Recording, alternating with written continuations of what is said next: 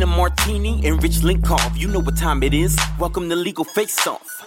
Two lawyers trading jab for jab, so hit them up with any questions you have. It is the first episode of March here on Legal Face Off. When we cough into our hands, we use Purell because we are trying not to get the coronavirus. That's all we can talk about on Legal Face Off. But is Purell actually doing its job? I don't know. I think we're going to talk about that in a little while. We'll talk about that shortly, yes. I know, that's my fault, but I led you into that one. Rich Linkoff, Tina Martini, my name is Sam Panayotovich, and Ben Anderson is behind the glass. We'll talk plenty of topics per usual. We'll talk to Bob Fioretti, who will be back to talk about running for state's attorney here in Cook County, LGBTQ minors, and also the legal grab bag at the end of the show. But to kick things off, a return guest on this program, you know her and you love her, Gloria Allred, founding partner of Allred, Morocco, and Goldberg. She's a civil rights lawyer, the preeminent female rights activist, and of course the author of the book Fight Back and Win. Gloria, welcome back to the show. Thank you very much for inviting me. I'm glad to be here. We're always very, very honored to have you on our show, so we appreciate it. So Harvey Weinstein, of course, was found guilty of third-degree rape and criminal sexual act in the first degree. Mm-hmm. He is now in Rikers Island, facing up to 25 years in prison. You represent Mimi Halayi. I might be mispronouncing her last name. That's okay. She's now going by Mimi Halayi. Okay, Mimi Halayi. She's one of the two women that Weinstein was found guilty of attacking. You also represent Annabella Sciorra, who's an actress, and Lori Marie Young. So tell us maybe some insight as to how your clients felt after the rather groundbreaking verdict. Well, I'll just speak for Mimi at this point, and Mimi is, as she said, very relieved and, very satisfied that the jury listened to her and heard her and believed her. And now he's been convicted, and she's preparing a victim impact statement, which she will deliver on Wednesday at the sentencing. Only the two persons who are victims, technically classified as victims, that is Mimi and Jessica, whom I do not represent. Jessica having, in reference to Jessica, he was convicted of third-degree rape, and in reference to Mimi, she's the one they convicted him of a criminal sexual act against her, and that's very much more serious. It's a violent felony, and most of the time for which he could be sentenced would be on the basis of the conviction in reference to Mimi. So, there's this is a case that was hard fought by both sides. After Wednesday, after the sentencing, that's not the end for Mr. Weinstein, because the Los Angeles County District Attorney also, has brought charges against Mr. Weinstein. One of my clients is also one of the two victims in the L.A. case. So there will be an attempt to perhaps extradite him to Los Angeles to proceed with the Los Angeles County case as soon as possible after the sentencing.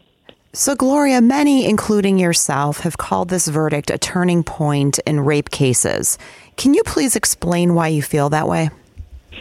Well, I've been practicing for 44 years, and I have never seen so many criminal cases filed against high-profile, rich, famous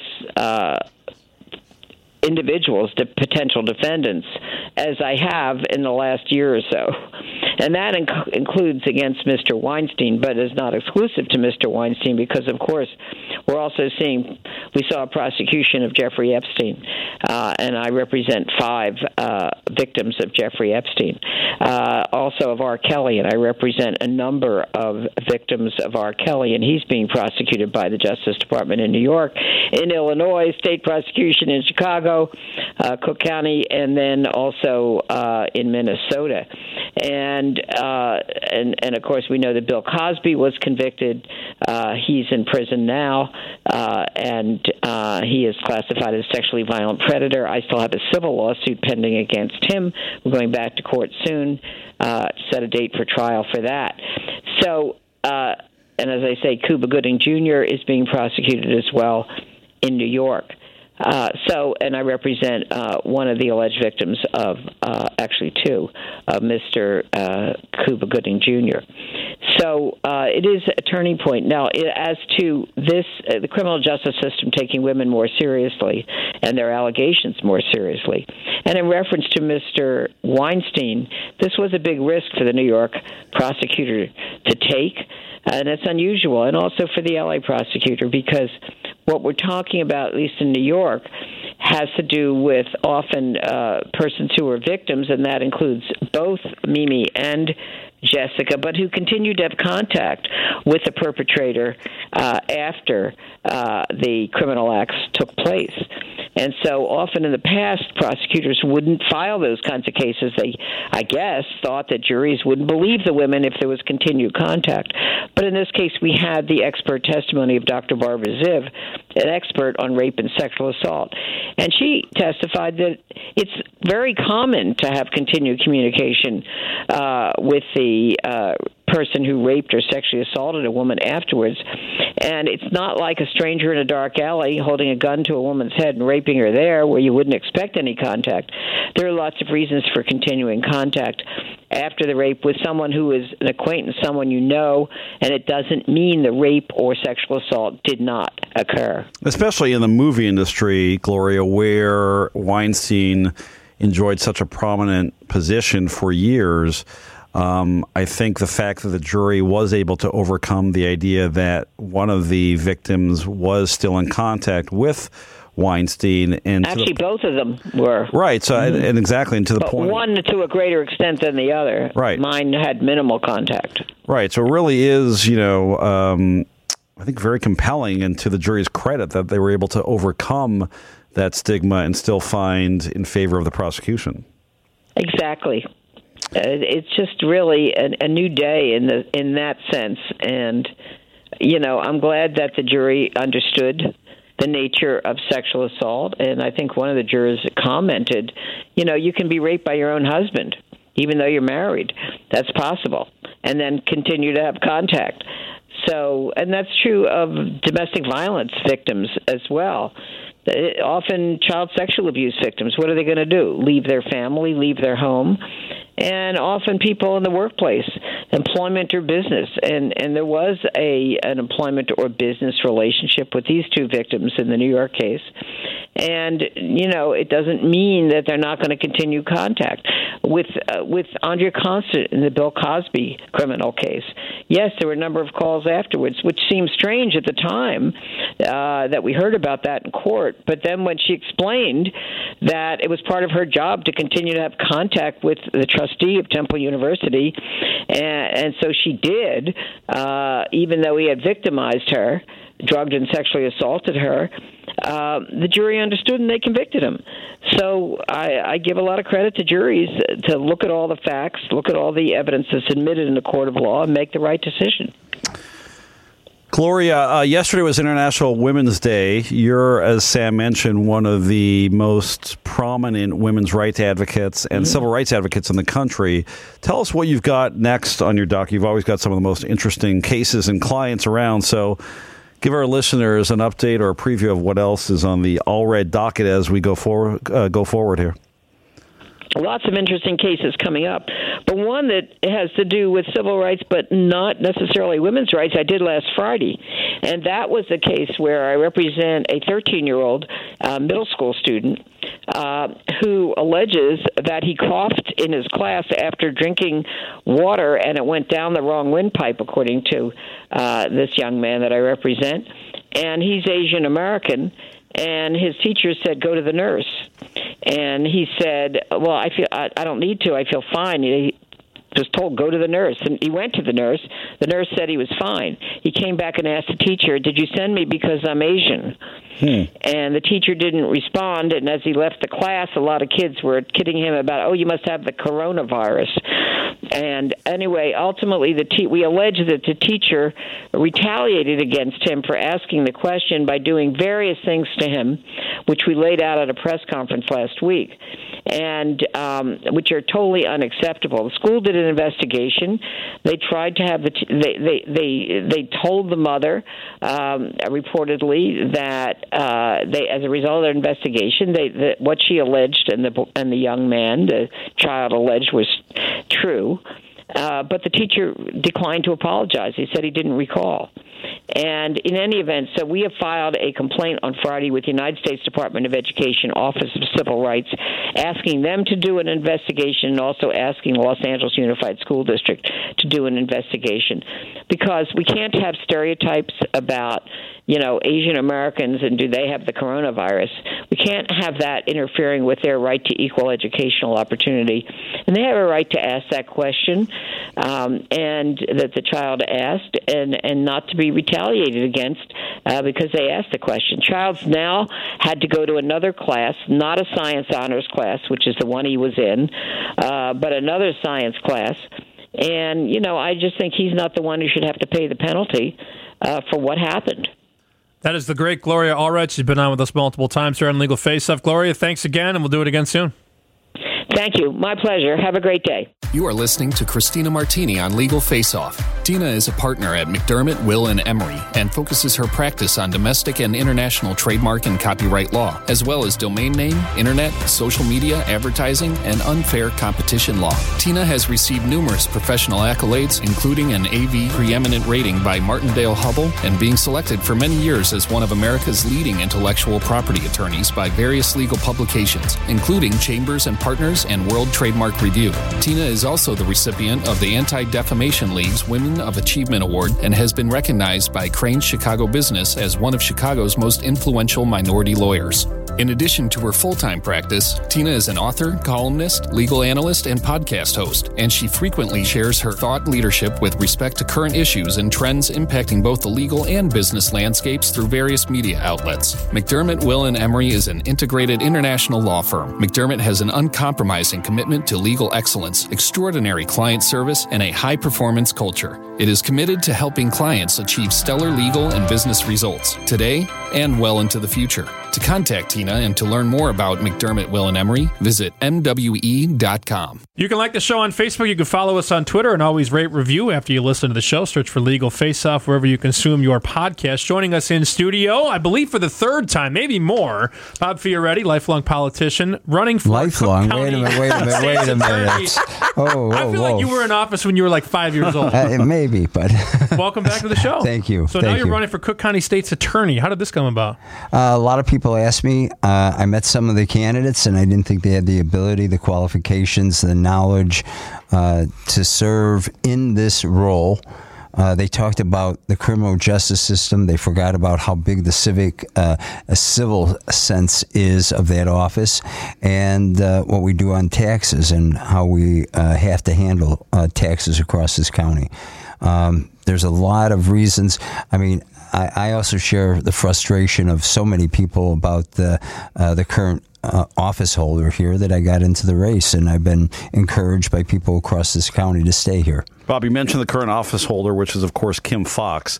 You've been very critical of Kim Foxx in many areas, especially in her handling of the Jussie Smollett case. Tell us how you think she got that wrong and how you think that affects her ability to be an effective prosecutor here in Cook County. Well, I think there's many areas of what she did that was wrong. First of all, she took a phone call from a politically important or a powerful position, person who had a position in the former Obama administration. At that point, she should have just hung up the phone instead of carrying on at that point. She lied to the people on a number of occasions. Not only, she said she recused herself when she didn't. She talked about, the grand jury indicted on March 8th. 18 days later, she dropped the charges. At that point, she said, we do this all the time, but they were secret hearings. Nobody knew about it. The expungement process or sealing of the file was done in secret. And to this day, she has yet to show a single similar situation. And I think a day after that, she was before the Sun-Times. She said the same thing. We do this all the time. We had a very strong case. By the time it got to the Tribune 2 days later after dropping the charges, well, there was some uncertainties there. The middle of April, on April 15th, there was a whole series of emails that were given that showed that she was actively involved in the prosecution of Jussie Smollett, and she was chiding her first assistant, saying, how can we have the one individual, R. Kelly, with 4 abuse situations and only 10 counts, and here we charged somebody with 16 counts. So she was very active along the way. Also, when Webb came out with his report 2 weeks before that, she said, what a great person with integrity. And then when he came out with the report, she tried to bring him into the mix of a Barr out of the Justice Department and Trump. So either way you look at it, she has broken the trust of the people of Cook County in the justice system. So let's talk about the issues that are facing someone who gets elected to this position. If you get elected, what do you think are the biggest issues facing you? Well, I think making sure that justice is served equally. When we file a criminal complaint against somebody, the people of the state of Illinois, what it really means is that we represent the victim. We represent law enforcement. But at the same time, in a sense, we do represent the defendant. We have to make sure that that defendant has the presumption of innocence. That defendant stands up there and has a fair trial. I've heard from two of the people that are before that are also challenging that the judges get around the system and decide what they do. No, it's up to the state's attorney's office to make sure that we have a fair and just and equitable system for everybody, that the trials are fair and just for the people. We have 30,000 felonies a year, 250,000 misdemeanors that are there before the courts in all of the courtrooms throughout this county. And so we have to be very, I'll say, on top of it all the time. Bob, you're a former alderman here in the city of Chicago, and we've seen a spate recently of elected officials, particularly here in Cook County, being arrested, indicted. The longest-serving alderman is your former colleague, Ed Burke, who next year will face federal corruption charges. We just saw Rod Blagojevich released from prison. Obviously, his 14-year sentence did not have a deterrent effect that Judge Zagel had intended. My question to you is, what would you do as Cook County State's Attorney to end this culture of corruption that we have in Illinois, and why do you think it's still so pervasive? Well, I've always been fighting against it when I was in the 8 years in the city council, and I think some of it deals with campaign contributions. The legislative inspector general of the city council actually have led to some of these indictments at this point that I know of. Willie Cochran out in the south side, he got indicted. Howard Brookins, chief of staff, got indicted because of investigations that they did. We need term limits, as I've always said. We need campaign contribution limits because that influences on where we go. But I'm very happy on the way some of the U.S. Attorney's Office is dealing with these issues. I'm not even sure the state's Attorney's Office can deal with a broader sense of, because we don't have the ability to wiretap, which there are hours and hours on Ed Burke right now through Danny Solis, and so we have to, we have to work together with governmental agencies. Let's not forget, there's probably in the county of Cook, almost 200 government agencies at this time with police powers. We have 130 plus suburbs that have it. We need to be combining resources to effectively fight corruption across the board here. Can you fix the Blackhawks? That's job number one, Bob. I'm a Blackhawks. You are. Yes, and but we're on a little bit of a streak, so let's keep it going. So cheer them on. All Absolutely. Right. That's Bob Fioretti running for Cook County State's Attorney. The website, bobforstatesattorney.com. Good to see you again. Good luck. Always good to be here. Thank you, everybody. We all know the legal world is complex and high-pressured. There's no room for error. That's why judges and attorneys across Chicagoland have trusted the expert court reporters at McCorkle Litigation Services since 1948. McCorkle Litigation Services has accurately recorded every word from thousands of legal proceedings. McCorkle Litigation Services provides the legal community with peace of mind, transcribing testimony and depositions that can be used reliably by jurors, judges, and attorneys. For all your legal support needs, contact McCorkle Litigation Services online at McCorkleLitigation.com. We roll right along on Legal Face Off here on a rainy day in Chicago. Rich Lenkov and Tina Martini in the studio, the Legal Eagles, and joining us now on the phones from Protect Democracy, protectdemocracy.org. She's a counsel there. Rachel Goodman joining us on the show. Hello, Rachel. Welcome. Hi, nice to be here, Rich. Yeah, very interesting case. So last week, the backstory is last week a federal judge in Washington ruled that Ken Cuccinelli, who is the director of U.S. Citizenship and Immigration Services, has actually not been lawfully appointed to his job by the Trump administration because the administration violated something called the Federal Vacancies Reform Act. So first of all, Rachel, can you explain to us what that piece of legislation is? I sure can. So the framers of the Constitution included the Appointments Clause, right, to make sure that the Senate has a role in the confirmation of officials and to make sure that officials working for the executive branch didn't have loyalty only to the president. But there's a little exception there, which is that Congress can, by legislation, fill in the gaps, essentially. And that's what the Vacancies Act is. Since the earliest days of the country, there's been legislation that enables acting officials to serve under, for limited periods of time while confirmation processes are unfolding. And right now, the Federal Vacancies Reform Act includes both limits on who can serve as an acting official and how long they can serve for. And Cuccinelli, in this case, was found to have been never legitimately one of the folks who could serve in the role. And I think one of the things to remember about this is that the Trump administration has sort of wildly abused this act, but they're not the first to push the envelope. The Obama administration and the Bush administration and the Clinton administration all tangled with Congress about the use of acting officials. And so the legislation is what's meant to constrain the president's actions there. So what's the significance of this decision on Cuccinelli's directive in July, speeding up the process by which immigrants seek asylum? Yeah, so Cuccinelli issued this directive giving immigrant asylum applicants only 24 hours, essentially, to prepare their cases instead of the 48 or 72 hours they had before. And the Federal Vacancies Reform Act has a very strong remedy provision. It says that an action taken by an official who is acting illegally, who is not in compliance with the terms of the statute, quote, shall have no force or effect. So last week, Judge Moss in the District of D.C. declared that this policy, because it was issued by Cuccinelli, who did not have the appropriate legal authority at the time, must be set aside. And so the individual plaintiffs in the case get the immigration consequences vacated. And although Chad Wolf has indicated that USCIS plans to appeal the decision, they're complying with it. Cuccinelli has argued that the same directives will be reissued, but the Vacancies Reform Act actually has also very clear language that prohibits a policy that's been struck down on these grounds from being ratified later on by another official. What are the broader implications, if any, of Judge Moss's ruling? And, what effect will they have on the broader immigration policies and the broader immigration strategy promulgated by the Trump administration? So I think that's the harder question of them all, right?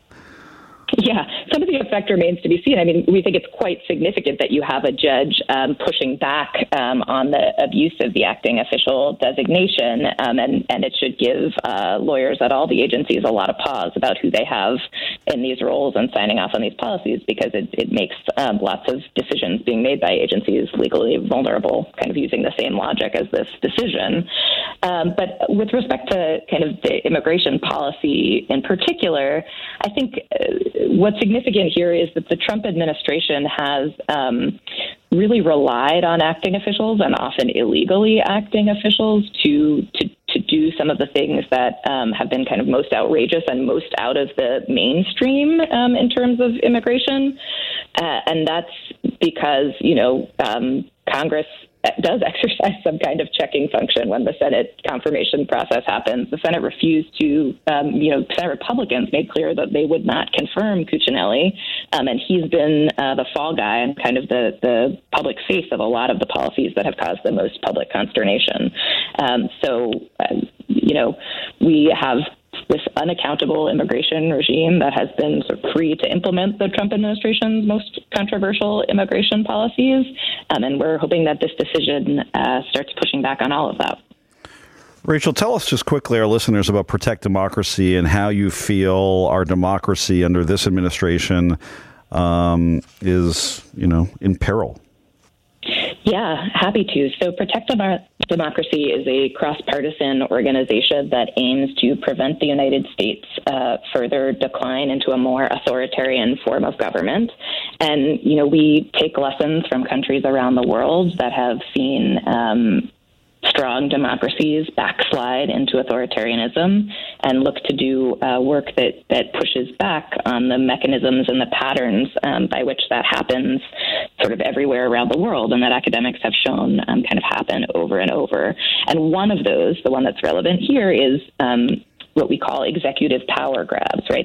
There are certain powers that the president has. The presidency is obviously intended to be quite strong in U.S. government, but when you start seeing the presidency amassing more and more powers that have been delegated by the Constitution to the other branches of government, that's a really strong warning sign that things are going wrong. And so that is one of the areas of work we've been really focused on. Rachel, in a minute on our legal grab bag, we'll be covering the Charles Schumer controversy where he called out members of the Supreme Court. Of course, many point to Trump's actions over many years, calling out by name many in the federal and local judiciaries. I assume that an example of a democracy being in danger that you would agree with is the chief of the executive branch criticizing by name members of the judiciary.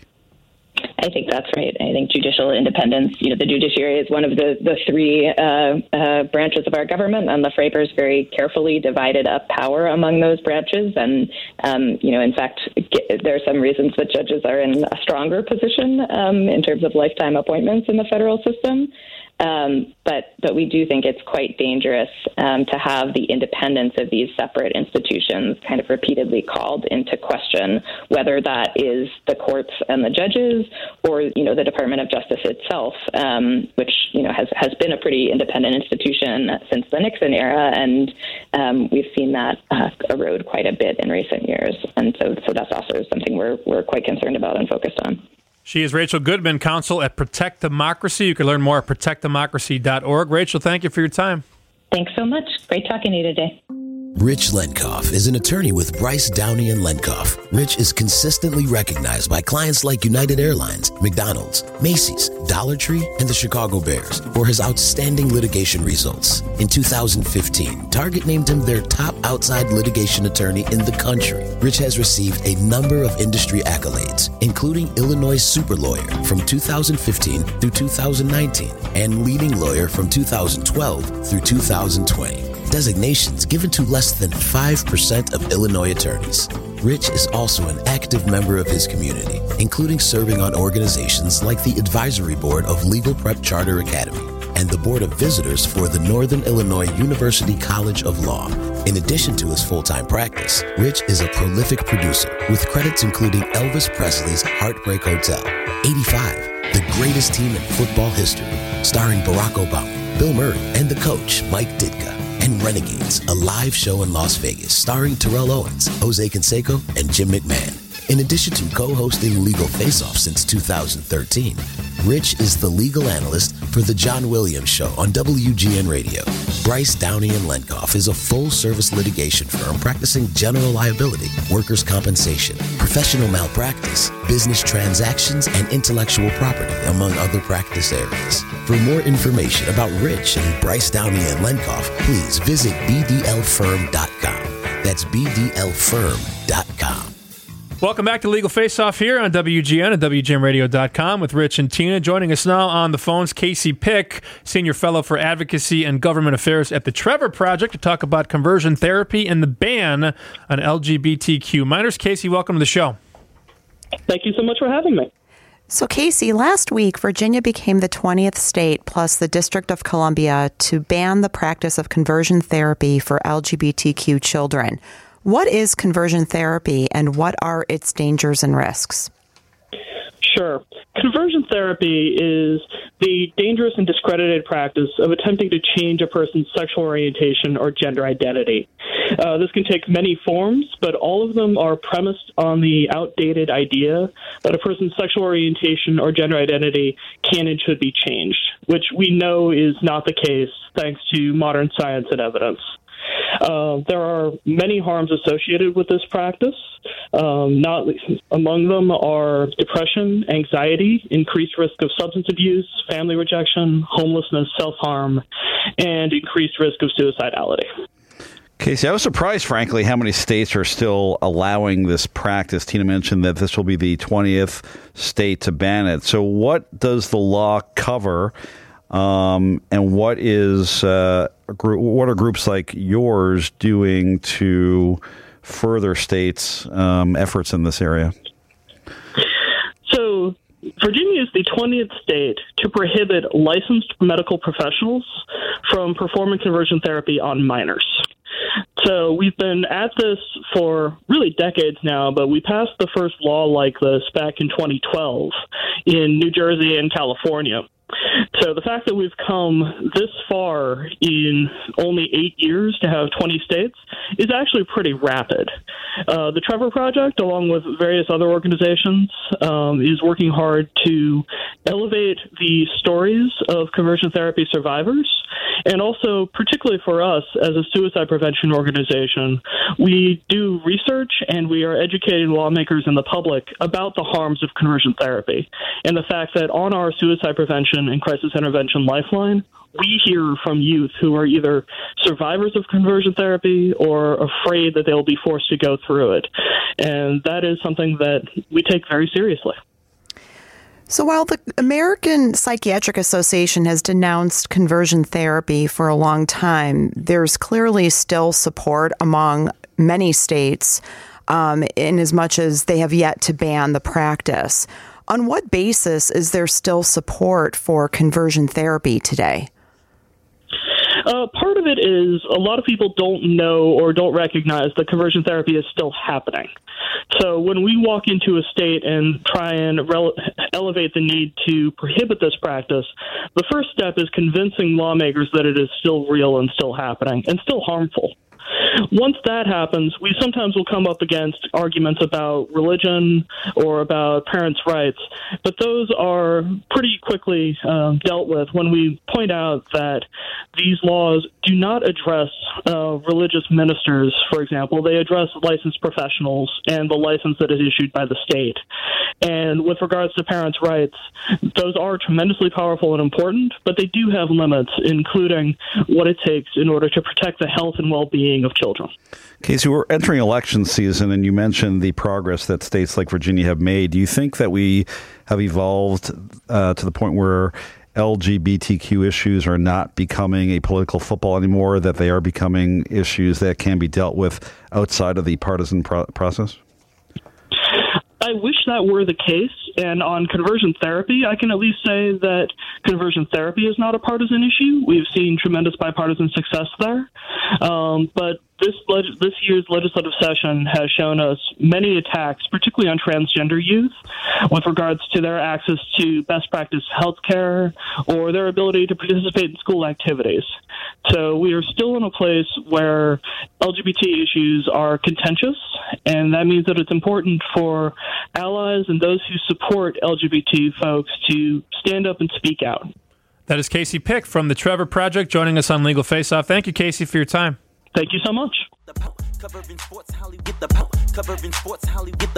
It is time for the Legal Grab Bag here on Legal Face Off with Rich and Tina. My name is Sam. Thanks again to Ben Anderson, per usual. And joining us in the studio, he is running for Circuit Court Judge, Democrat for Judge, though. Chris Stacy joining us in studio. Hello, welcome. Hi, how are you? We're doing How's well. the campaign going? It's going great. Yeah. A lot of handshakes, which around this time of the... A lot of handshakes today, and today was fun because I just got endorsed. A rare endorsement by Wilco's Jeff Tweedy, which was wow. Nice. All right. One of my favorite bands. Yeah. You know, you can't win any judgeship without Wilco. That's what they say. right. It's an old axiom of Chicago politics. That's right. I mean, you nobody knows who the judges are half the time, so any boost you can get is great. Absolutely. Also joining us in the studio, Ashley Alvarez, who's an attorney at Tristan & Cervantes, specializing in government affairs, and she will add some flavor to the party, because Rich said you have a new job. We can't talk about the new job. There's a lot But a new going on. award, a new recognition. Tell us about your recognition over the weekend. Very impressive. Recently get, thank you so much for having me. I recently got an award through Lululemon and Save Money for women who are building Chicago. They nominated 20 women around Chicago who are just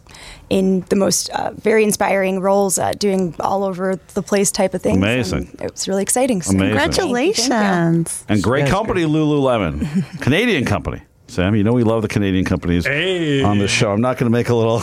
I didn't wear it on purpose, but I think seems you did. quite I love my Canada. Absolutely. You got the totally Canadian flag inside your coat. That's Let's awesome. roll. All right, 7 Let's topics go. per usual. And, of Busy. course, we're going to start with, guess what? The coronavirus and the possible legal issues around it. Well, all sorts of legal issues, right, that you're not hearing so much about, but are actual things that are happening. And, of course, I was on with Sam, the John Williams Show, earlier today on WGN, talking about some of these legal issues. Tina, there's a myriad issues. Where do we start? So there are personal injury lawsuits that will happen, right? Certainly people are places like cruise ships and hotels and restaurants, even employers are potential defendants. Cruise ships will inevitably be sued. I mean, the one thing you can guarantee is we talk about all the time on the show, whenever there are natural disasters or anything like this, there will be lawsuits. So cruise ships will be sued for not taking the proper steps, not taking steps quickly enough.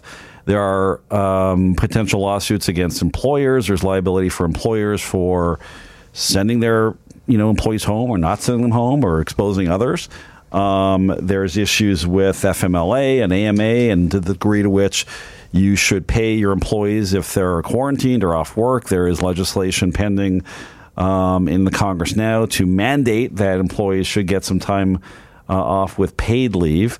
There are workers' compensation issues. You will have workers' compensation claims by employees who allege that their workplace exposed them to a greater risk than everyone else, and therefore they contracted this virus. We already covered a couple of shows ago the lawsuit by the American Airlines Pilots Union for, they wanted American Airlines to stop flying to China. So you'll see people like cruise ship employees and airline employees sue, and certainly the nursing home that we saw in Seattle. So no shortage of work for lawyers emanating from this. One interesting thing that I thought was to what degree you can allege that your civil rights are being violated if there's a forced quarantine. And I did some research, and there's laws that go back, and case law that go back to the late 1800s that validate states and federal authority to quarantine you. So I'm sure you'll see some people litigate that issue, but the case law is pretty strong that the government can force you to quarantine. The last topic that's interesting that'll be the subject to a lot of litigation is to what degree carriers will cover these losses. There's business interruption insurance that typically you carry. There's, a contract provision that's called force majeure that basically says that you don't have to abide by a contract if the breach is a result of a natural disaster or an act of God. So that's an issue that will be litigated for years. So I'm out of breath talking about all the potential issues, but lots of coronavirus legal implications, Tina. Absolutely. I don't know. The one that really, there were, as you said, myriad issues. The one that really stuck out on my mind is cruise ships, for example, where I think that they're just contagion central typically. Even before the coronavirus, I think everybody sort of knows that when you go on a cruise ship, because of the way people are situated on a cruise ship, the fact that you can't get off the ship and all of that, that you're just more susceptible to get whatever's going around. And so I don't know. Yeah. It's tough. And you're also talking about trying to diagnose before somebody diagnoses themselves, right? And so, for example, my firm, we have a policy now around the same time that everybody had been, rolling out, coronavirus, policies about travel, about what to do when you get sick. There's a lot of the honor code, I think, here that if you're sick, you stay home. You don't pretend that you're not, right? I think there's only so much that employers can do to try to guard against this. Yeah, Ashley, from a torts perspective, the question I think will be not whether the cruise ship created the condition, because certainly they did not create the virus, but the degree to which they had notice of the condition and should have acted differently to protect passengers. You could say the same thing about someone who contracts it in a restaurant or hotel. if you were on that jury, would you find the cruise ship responsible for that? Obviously, the degree to which there's evidence that they knew about it is important, but this all blew up fairly quickly. Can you really hold a cruise ship or a restaurant owner responsible? I'm a plaintiff's lawyer, so doing tort litigation mostly. So you believe the answer is yes, of course. Yes, of course. Always. But I think the question is going to be more causation. Causation will be a question like where did this come from? Right. When did you get infected? It's going to be really difficult. And you're right, notice, because this is really close to an act of God. I mean, it's once it becomes, the longer we struggle with this coronavirus, the more precautions we'll be able to know what to do with. And then if you violate those, you violate careful standards, then there'll be more chance for liability. But the early cases, I think those will be losers because notice and causation. Yeah. Ashley, what do you think in terms of forcing people to be quarantined? Typically, I think initially we're seeing people voluntarily quarantining and even, erring on the side of caution. But, you see it in movies all the time, right, with apocalypses, and they're forcing people into camps and segregated areas. I mean, do you think there's anything to the idea that you don't have the right as a government to force me into a quarantine when I don't want to? I mean, I obviously think that the government is weighing out something really serious right now, whether or not, the mass public at large that could be exposed to something is something worth fighting a violation that someone could feel personally because they're being quarantined. And I think when that type of weight is held, and especially in cases when we're on cruise ships, it's really important that we respect that. I mean, you have to go through a lot, and there's a lot that goes into that type of consideration. So it would be it's a case by case, and I think I agree. Probably the most important thing would be notice and really what type of factors we looked at so that cruise ship decided to even deploy to begin with. So it's kind of where I stand, I guess. We're officially canceling the legal face-off cruise that we were planning. That's all. I wonder. A lot of deposits to return, Sam. Yeah, that was the architecture tour that we were going to take. That's right. I mean, they're canceling everything. They canceled South by Southwest. Yeah. And I just don't know if it's an alarm thing. I was waiting for them to cancel the parade, the Irish parade. Yeah. I'm waiting for that shoe to drop. All the alcohol will dissipate the effect of the virus because of all the vodka being consumed. Topic number 2 comes from NBC News, and this is not a literal headline. It's more of a figurative headline, but Chief Justice Roberts slamming Chuck Schumer. All right. Exciting stuff. So, Schumer was at an abortion rally last week, and one of the things he said was not interpreted well by Chief Justice Roberts. Schumer was with a group of pro-choice activists, and he said on the courthouse steps of the Supreme Court that if they uphold these abortion restrictions that were being litigated, that Neil Gorsuch and Brett Kavanaugh, of course, were the two most recent appointees by President Trump to the court. He said, quote, they won't know what hit them if they vote to uphold them. And he said, I want to tell you, Gorsuch, and he sort of dramatically turned towards the court as if Gorsuch would hear him. I want to tell you, Gorsuch, I want to tell you, Kavanaugh, you have released the whirlwind, and you will pay the price. And then in a very unusual move, Chief Justice Roberts issued a statement saying, statements of this sort from the highest levels of government are not only inappropriate, they're dangerous. All members of the court will continue to do their job without fear or favor from whatever quarter. So, Schumer, of course, was derided by Republicans and the president for, making this very dangerous statement in their words. On the other hand, Schumer said, that's not what I meant clearly. I meant an elective price, not a physical price.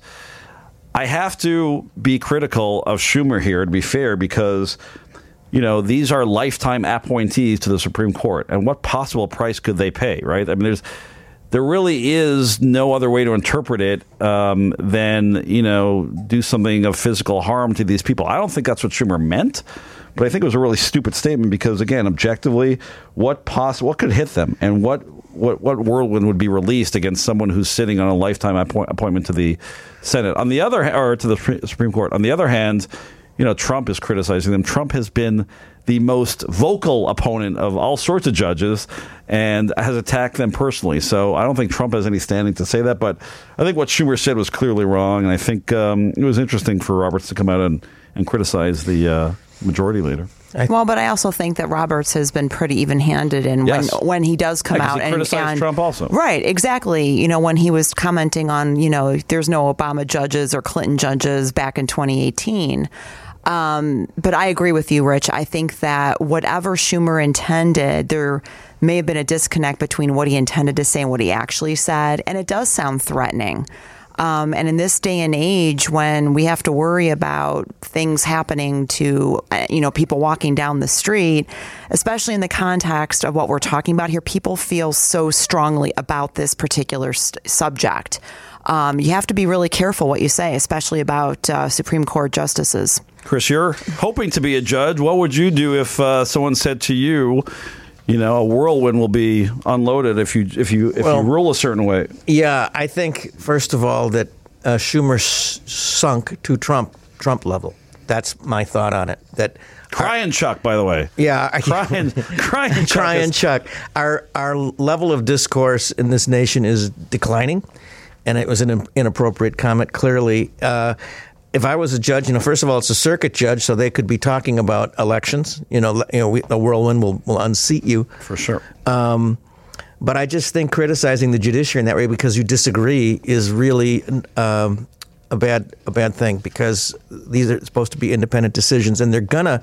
Half the people are going to disagree when you win or lose in a case, and if we don't respect our courts, it's the last bastion of civil behavior and the chaos that is out there. Especially when you're dealing with such a emotional topic like, abortion restrictions. Right.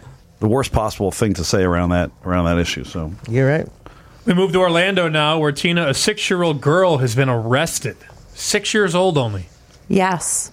A very scary story of a different sort. So 6-year-old Kaya Roll was at school in Orlando listening to a story being told when police came in and arrested her. Officer Dennis Turner was the officer who sort of led the charge on this and came in and tightened zip ties around her wrists. She understandably got very upset. She's a 6-year-old and was crying and asked, why, and was begging for help. All of this was recorded on video. And as it turns out, earlier in the day, she had thrown a temper tantrum and had kicked and punched 3 school employees, which had led to her arrest on a charge of a misdemeanor. Fast forward, this officer ended up getting fired after this was looked into further, and the charges ended up being dropped. He was gloating a bit. He said that he had done many thousands of arrests during his tenure, that he had previously arrested a 7-year-old boy, but that she, as a 6-year-old, was now the youngest detainee that he had. I mean, I find this particularly troubling because when you're talking about a 6-year-old, how can they really form the requisite intent to commit a crime? I mean, it's just crazy. This guy's a dope. I mean, yes, Florida does not have a minimum. It's one of the states that does not have a minimum age for arrest. But, yeah, this guy's an idiot. He also, it's worth noting that he had a long history of violations. In his 23 years at Orlando PD, he was disciplined 7 times for violations of department policy, from things from unsafe driving to, a child abuse arrest, in which he was accused of injuring his 7-year-old son. He was also accused of sending threatening text messages to his ex-wife in 2009 and racial profiling. So, we see these stories all the time. And, certainly at 6 years old, it's a little bit egregious, but not a good look for the police in this situation. Guys? Guy should stay Anyone away want to defend the police on this one? Guy should stay away from Disney. Yes, probably. Yeah, probably not head over to Disney. This was particularly traumatizing for me to see this, because all I could think of is everything that little girl is going to have to go through now emotionally to come back from something like this. I mean, she, by all accounts, was arrested, and there's really little argument there. So just having the zip ties, although that might not be handcuffs, I think her wrists were too small. I mean, she was arrested. She was taken and processed, and they had to give her a stool. The video is horrifying. I watched the video. Horrifying. I mean, listen, on the one hand, we want police to be accountable. We want them to be more present, especially in schools. There's a whole movement to having, more of these officers in school, especially in Florida, especially, in the wake of the shooting that happened there. But obviously exercise some basic common sense. What do you do with a guy like that? I mean, that's really the question, because, I mean, we pretty much agree that this was horrible. Yeah, well, he was disciplined. He was... I think he was fired. Yeah, he was fired. Oh, he's actually fired? Yeah. Yeah. That's good. Mandatory retirement. Yes. There you go. Next topic. Agreed upon, maybe. Yeah. Like Chris Matthews. Pockets. Hot Pockets Harris. 5 months Love in prison me for some the Hot Pockets, by Hot the way. Pockets lady. Yes. So like 4 years, I sure That's I've all done you nothing ate? but Pockets of cash for admission. And there's only two ways that Hot Pockets come out. They're either like way too Scalded, hot, exactly. or they're frozen. They're frozen totally in the true. middle. Yeah. Crack a Burn tooth the on top that of your Hot mouth. Pocket. That's why they should be sued. But I digress. Yeah, car wash mouth, where the little skin hangs down the top of your Oh, mouth. God. Boy, that's a great image. It is. So the U.S. college admission scam press continues when word broke that Michelle Genovese, who is the heiress to the Hot Pockets estate, she received 5 months in prison and a $250,000 fine for paying $300,000 to help her daughters get an illegal admission into school.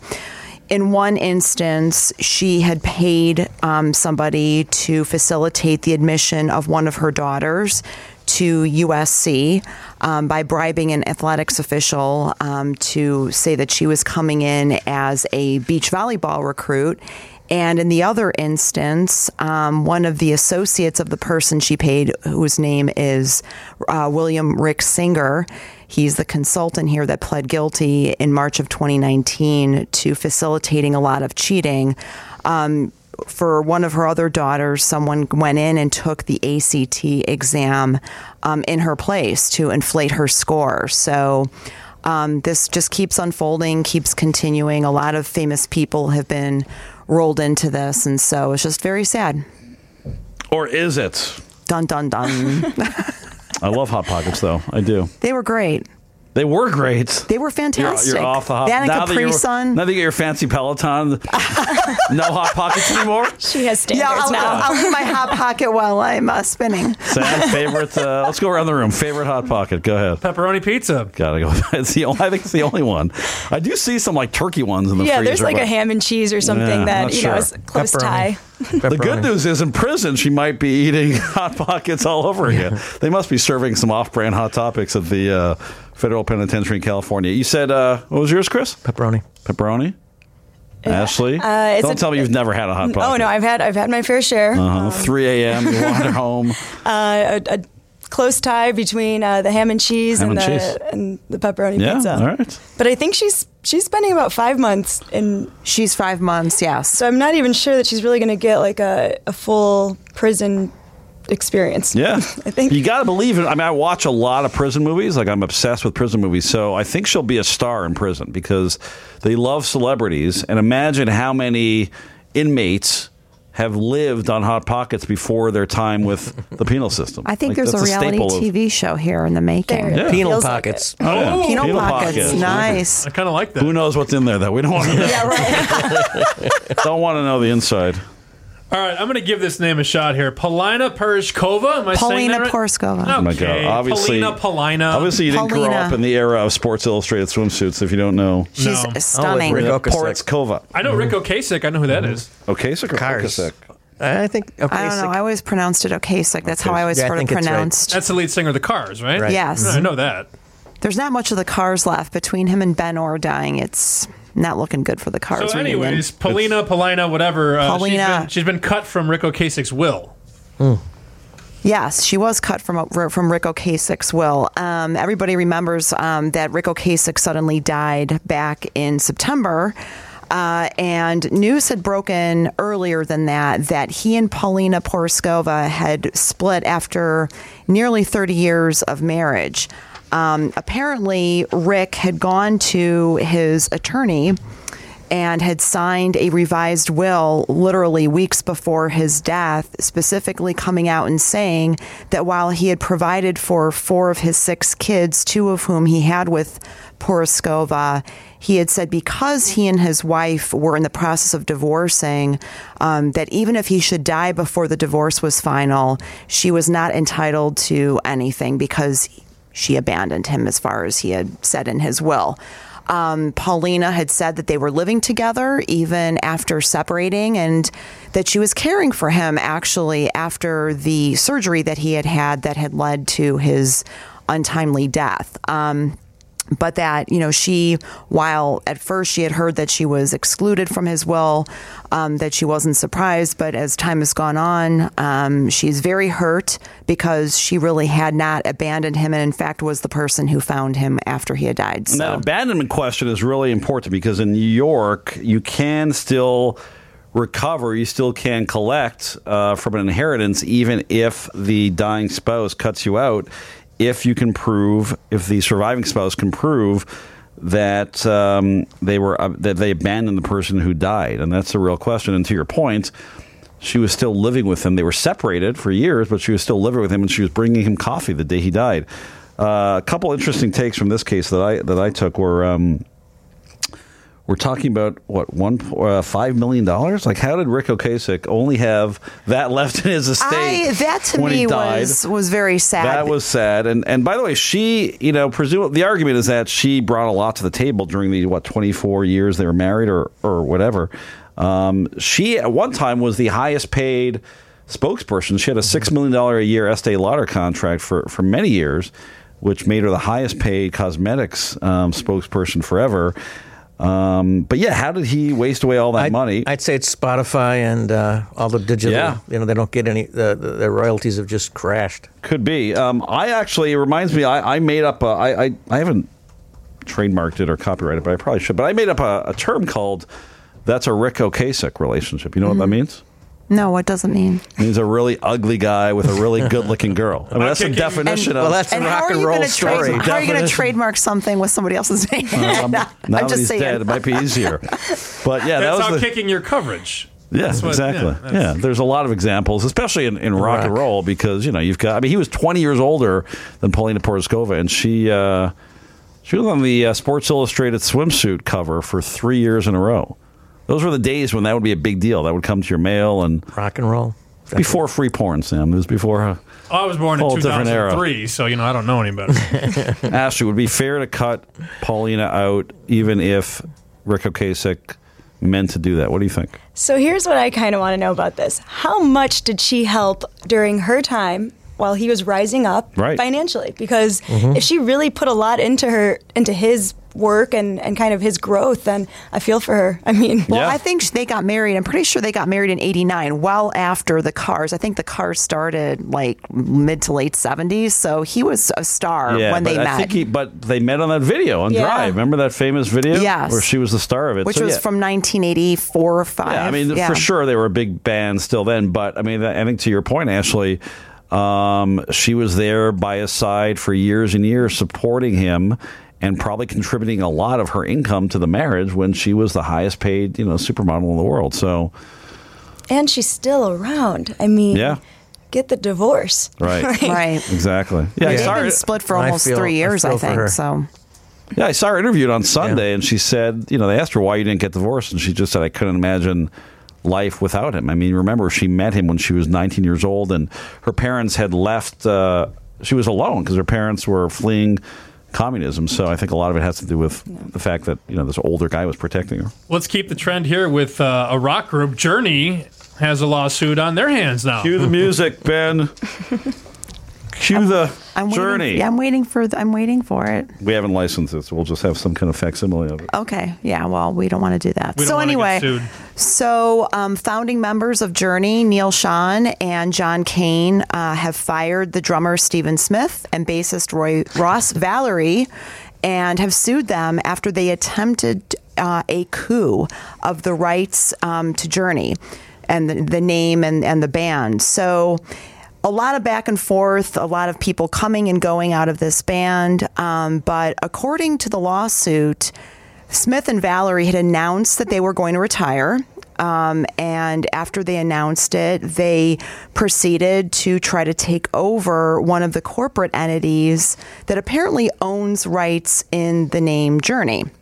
They actually held some type of a shareholder and board meeting to try to vote Jonathan Cain out as president of this entity, Nightmare Productions, and replacing him with Smith, to remove Neil Sean as secretary and replacing him with Valerie. But what's really interesting is that there is a license agreement, and this is where my trademark lawyer hat becomes important. There's a trademark license agreement that runs the rights to the Journey name over to Cain and Sean through another entity, Elmo Partners, to which they are still members. So, it always seems to happen. All these great bands, there's always some drama, bands breaking up, they're suing each other. So it looks like they are getting ready to tour with the remaining members. I wonder what Steve Perry thinks of all this, Rich. What do you think? Why is there another guy who's like 4'8" in my place? Arnel Pineda.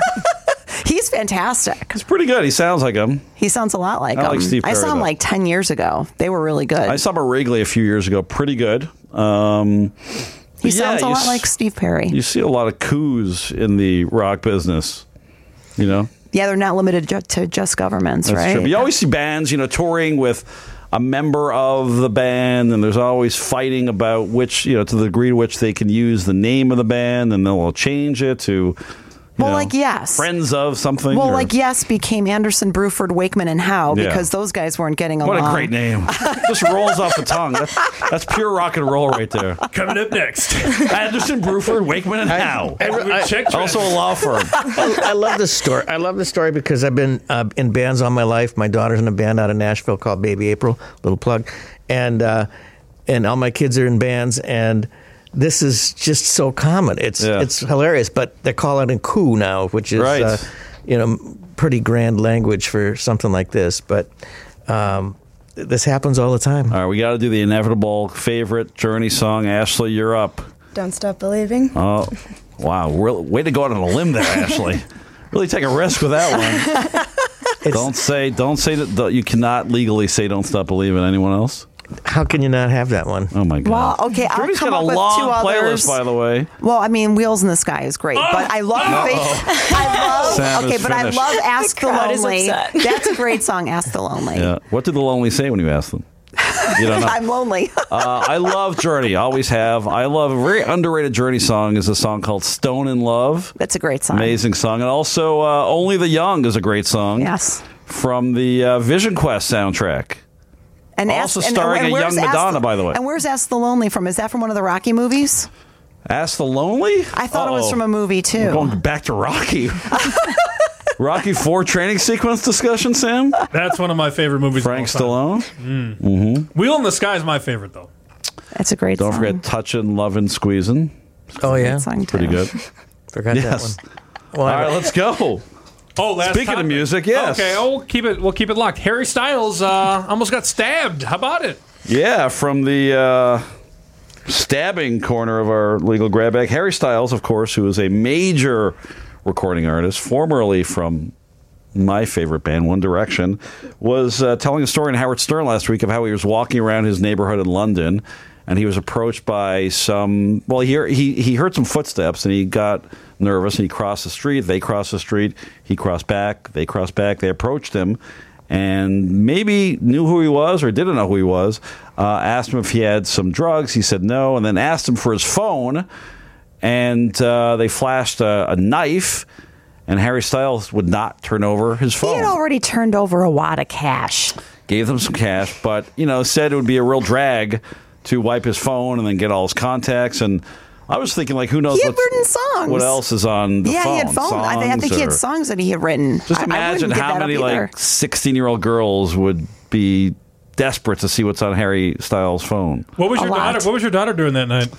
She was in London, actually, oddly enough, with a gang of phone thieves.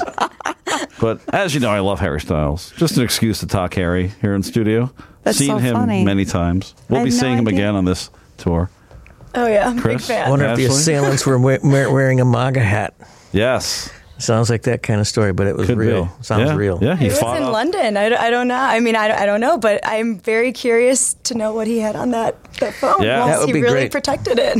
Well, I think Probably he needs not a good girlfriend. idea to not give over the phone. Well, he said it happened to him on Valentine's Day. That's He right. said if he wasn't alone on Valentine's Day, it would have never happened. Yeah. So we have to find him a He said partner that? here. Mm-hmm. He did. He He did. actually did say that. I feel bad for him. Yeah, well, Wow. maybe some of our single listeners will take pity on Harry Styles, Yeah. Yeah. the lonely, unpopular Harry Styles, and maybe throw him a date. I Sam? can't believe this whole story. You're a Harry Styles fan, aren't you? Big time, yeah. My favorite song is the one with the lyrics. Yeah, Yeah. that's right. You remember your first One Direction concert? No. Come on. Are you really the One Direction fan, or is it? Love One Direction. No, I mean, I love... Really? I I unabashedly... didn't know this about you. You Can I go from- name One Yeah, like Direction songs? Couple songs. Like, Oh, my God. What Makes You Beautiful? Midnight Memories. He goes from Journey to One Direction. I'm my not sure God. I That's can. I can name you every bridge this song in gap. order of release. Well, that's pretty good. Don't be questioning my 1D. I know. I really bona wanted fides. you to Absolutely. come blank to this, but Oh, you're no, right. no. Well, here, actually, I too bad we stopped Facebook Live, but here's the big payoff to my Oh, see, Oh, you were Nice. really ready for all wow. this. Nice. and Harry There's proof. from the night I stalked him in Chicago. They were when Or they were London. in Chicago. When they were in Chicago, I think they were here for Lala or something. And Wow. my son's a drummer and got to play with them. Oh, really? Yeah. Got to play with One Direction? Yeah, it wasn't in a show. It was Oh, in wow. a club like late at night. my and God. jamming. You would think that you would Very be happier jealous. to see him. He looks very happy He was to excited. see. Oh, Yeah, that I looks have fun. a fan. Big I have fan a of Legal fan. Face Off. Love the show. Love the show. When can I be on Legal Grab Bag? Yeah, right. Where was this? That was at the Langham after the show. Just, me and some friends hanging out at the Langham. And Yeah, you would. he showed Stalking up. Harry him. showed up. Maybe there was some stalking involved. Yeah, I can't Could tell be. if this gives you street cred or not. Or the opposite. The opposite. is The true. opposite. A grown man knowing every 1D song. Well, you're talking about a restraining order, maybe. Yeah. That's right. Although I will say, usually it's the celeb that has the smug face, Yeah. and it's the person who asked for the picture. Nah, that's he all knows. Yeah, he wide-eyed. like- He's a knew. fan. He's he a fan. Knew who he was dealing with. That's right. That's outstanding. That's great. I don't think we have anything else left to say. There is after, nothing left to say. After that. Nowhere to go after that. All right. That's Chris Stacy, Ashley Alvarez. Thank you both for joining us. Thank you. you guys. Thanks Thanks to so Ben. much. For Rich and Tina, we'll talk to you next time on Legal Face Off. It's Christina Martini and Rich Linkoff. You know what time it is. Welcome to Legal Face Off. Two lawyers trading jab for jab. So hit them up with any questions you have. WGN Radio, we blowing up your stereo. Got a question, just pick up the phone and they'll let you know. Covering sports, Hollywood, and don't forget the